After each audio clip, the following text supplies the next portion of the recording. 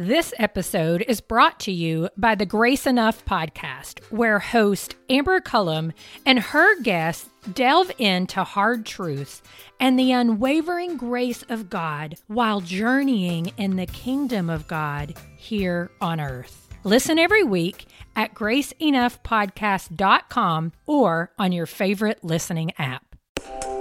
Welcome to the Table Podcast, where we discuss issues of God and culture, brought to you by Dallas Theological Seminary.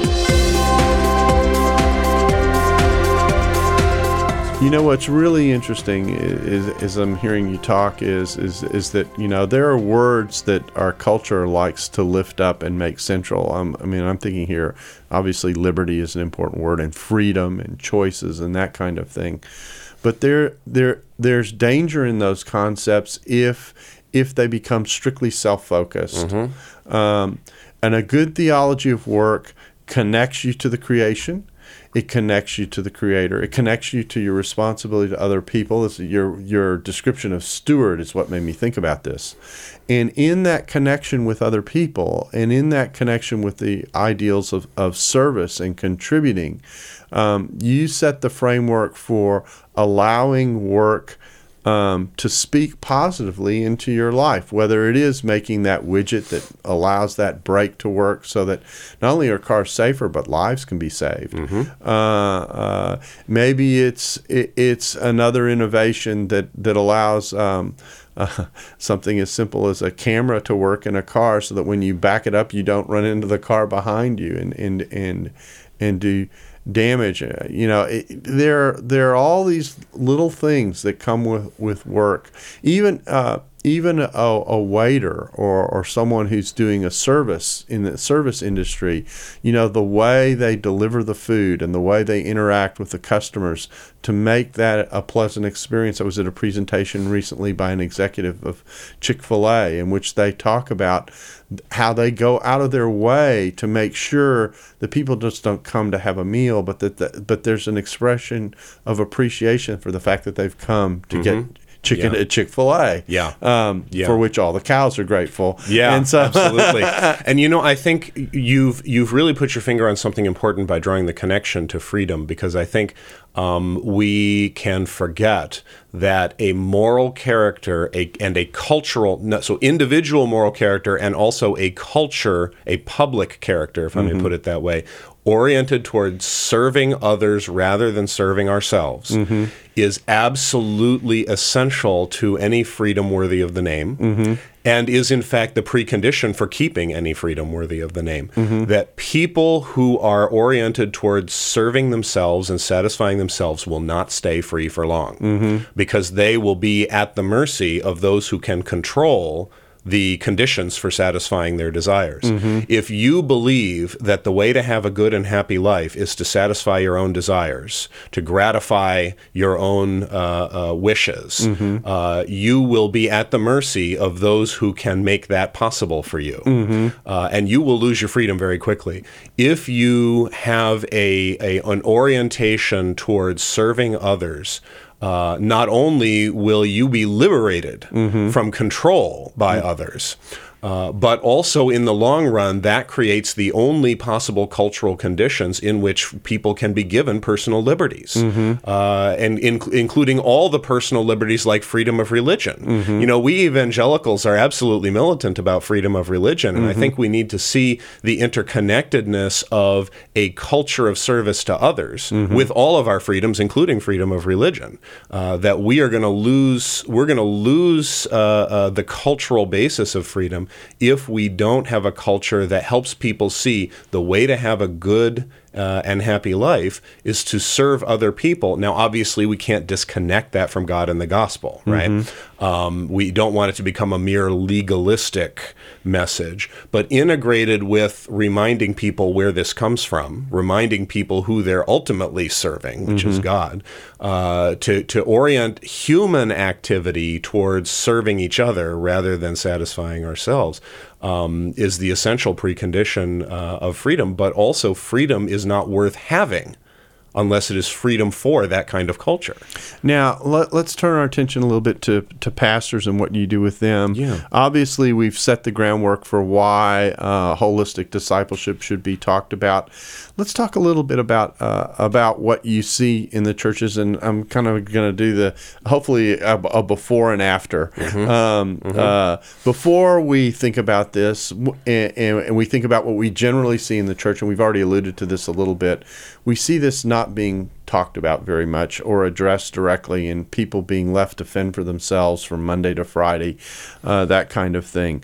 What kinds of things does the Kern Family Foundation do to speak into that void? And then what do you hope to see on the other end of it? If I were to paint a picture of what holistic discipleship would look like after having thought about this, what would you expect pastors to be doing on the other end? Okay, so the before and after picture. Right. I think what we're concerned about in the before picture is that by and large, many churches will speak about church activities as if that is the only way to serve God, and will the moral message becomes very abstract and high level, be a good person, except when it comes to giving to the church and showing up at your Bible study and so doing be your a busy evangelism. bee in the right. pew. Yeah, exactly. But then outside that context, the call to live the kind of lives that honor God becomes very abstract and intangible. And the implicit message there is that church stuff matters more and is the real path to God, whereas the other stuff is something we put up with because we have to. On the other, in the after picture, we want pastors to talk about what people do all day and all week long as something that is service to God, service to neighbor, and the place where the life that honors God is lived. And that's not to the exclusion of church activities. But, the people that I've spoken to who have been spending decades sort of pounding the table for this message, they often report that the big anxiety pastors have is if we do this, how will we get people into the Wednesday night Bible study? And how will we get people to give money to the church? We're barely making ends meet, or what. But their experience has been that when churches actually change their thinking and describe all of life and all the callings that are present in their congregations as service to God, they find that actually engagement with church activities and giving and all that stuff goes up, not down, because people begin to see the church as something that equips them for Christian life 24/7. And when the church steps into that role of equipping people for life 24/7 rather than getting people into the box, as one of my pastor friends puts it, we got to get people inside the box. The church comes across as self-serving when that is the emphasis, right? And people are not motivated to give and get involved in that circumstance. Some specific examples, and I wish if I could give you hours of examples, but a few specific examples. Mention the workplace in your prayers during the service, because again, not to the exclusion of other things, but if you've got a congregational prayer in your service, why are we not praying for people's working lives in that part of the service? Bring that before God, and let's pray about it and pray that our work will be something that honors and pleases God and serves our neighbor. Another example, and these are just examples, and some of these, different churches have different ecclesiologies, and this might not fit your mileage may vary. This might not fit your ecclesiology. But many churches are, when they get interested in this, will adopt the practice of commissioning the laity to their work, the way we commission missionaries to their work. That's an interesting idea. So I've talked to several pastors who have tried this, and they they have really found it spiritually powerful. So one example, David Gill at Gordon Conwell Seminary talks about how in churches he works with, they will once a month have a lay commissioning moment in the service, and each month during the year they choose a different type of profession. So one month it'll be healthcare workers, and another month it'll be commercial retail workers, and another month it'll be sort of safety services like police and fire and that kind of thing.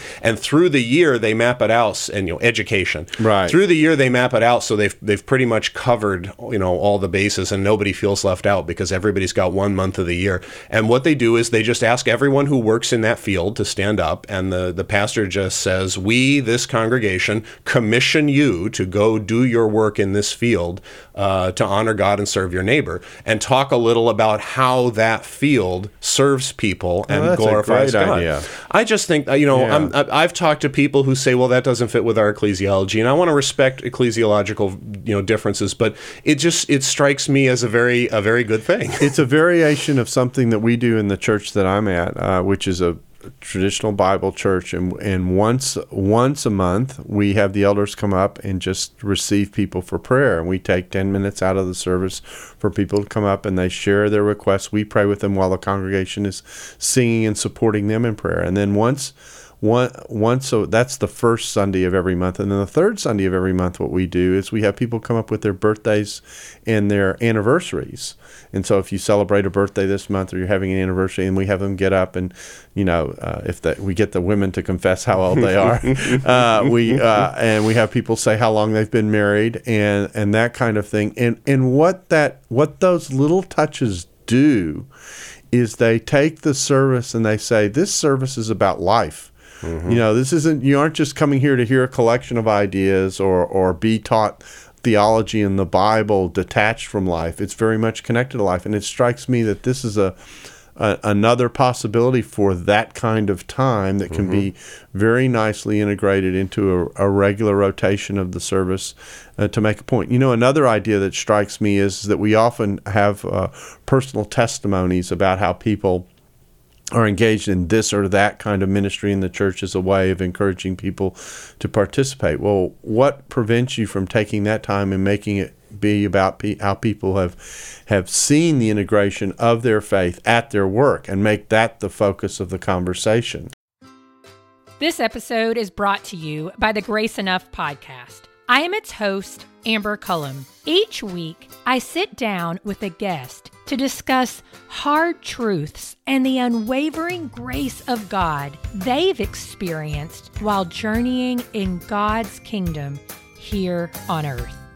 You'll hear from guests like Jen Wilkin, Jamie Ivey, Andy Crouch, and Scott McKnight. Listen to these conversations and more by searching Grace Enough Podcast on your favorite listening app, or by visiting graceenoughpodcast.com. Absolutely.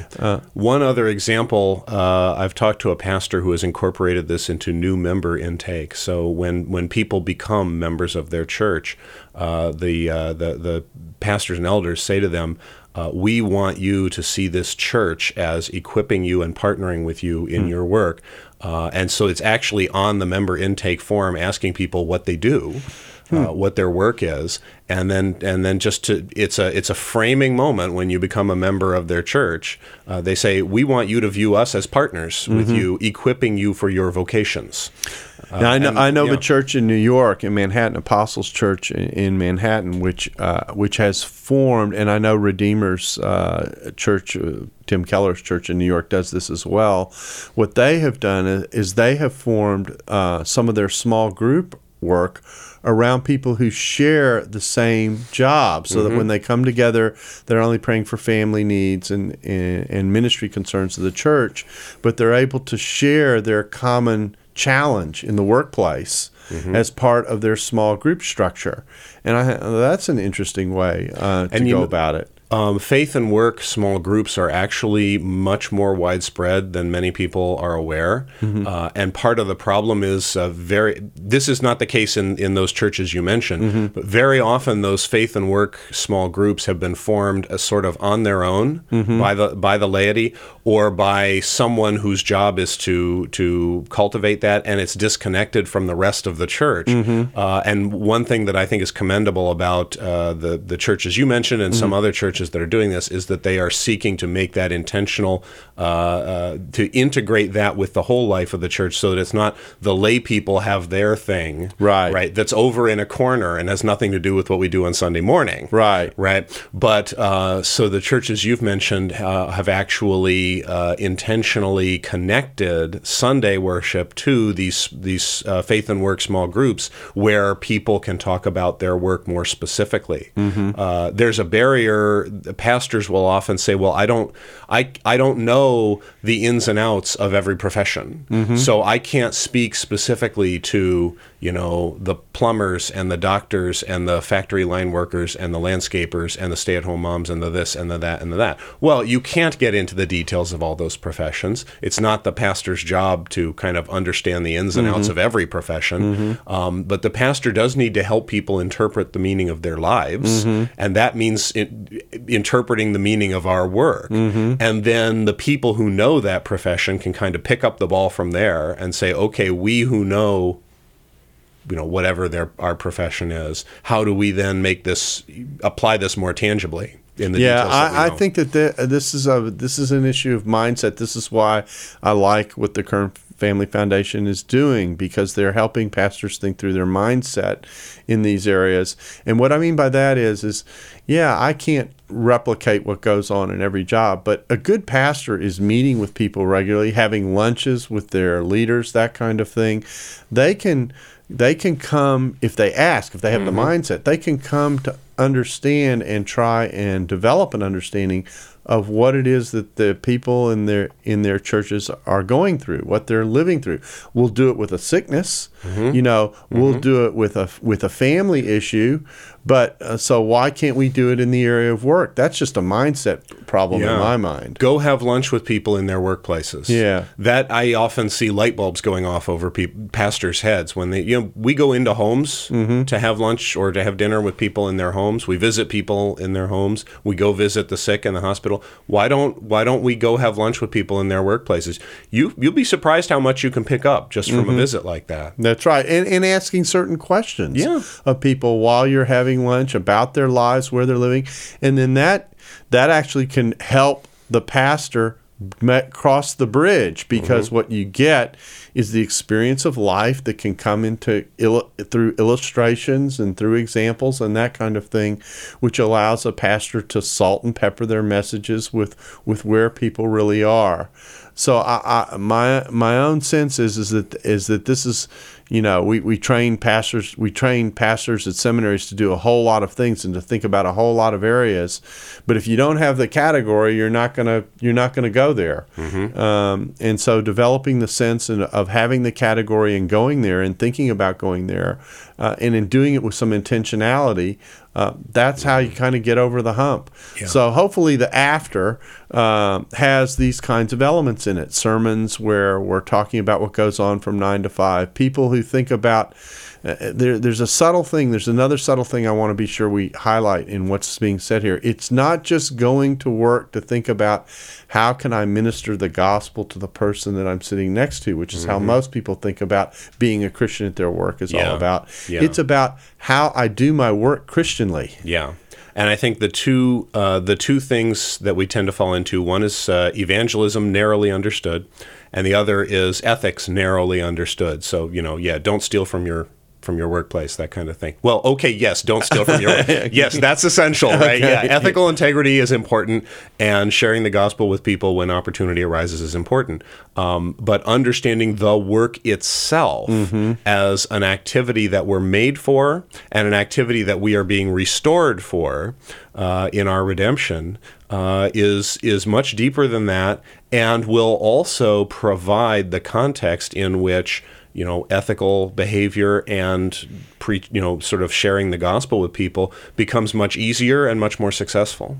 Well, this has been a good introduction, I think, into holistic discipleship. This document, Theology That Works, is an important introduction into this area. If someone wanted, is it possible for someone to get a hold of this piece from the foundation? Yeah, we have our seminary network is called the Oikonomia Network, and that's the Greek word that means both stewardship and economics, and it reflects our desire to bring the idea of good stewardship back into our workplaces where the economy happens. In the New Testament, this word is used in both to refer to church stewardship and to refer to our activity in the workplace. So the website is called oikonomianetwork.org, and at that website, the paper Theology That Works is there, and we have a number of other resources that people can check out. Well, that's great. Well, what we're planning on doing beyond this one podcast is to actually systematically work through the sections of this document and kind of flesh out what is being expressed there, both conceptually as well as practically ask, all right, what does this actually look like? Or what might this look like? To stimulate people's thinking in this regard. So, Greg, I really appreciate your coming in to be a part of this today and to launch this initiative with us. We are thrilled about it and are looking forward to many more visits with one another. You probably won't always be here in Dallas. We'll probably have to do a little bit of Skype work since you're up there in Wisconsin. There's a section of the paper on technology. We can talk about that. There you go. As applied. That's right. Well, we're looking forward to more interactions. We're certainly looking forward to the conference coming up, and we just appreciate you taking the time to be with us and introducing us to this topic. Well, thanks for having me. I really appreciate it. And we thank you for being a part of the table where we discuss issues of the relationship between God and culture. Thanks for listening to the Table Podcast. Dallas Theological Seminary. Teach truth, love well.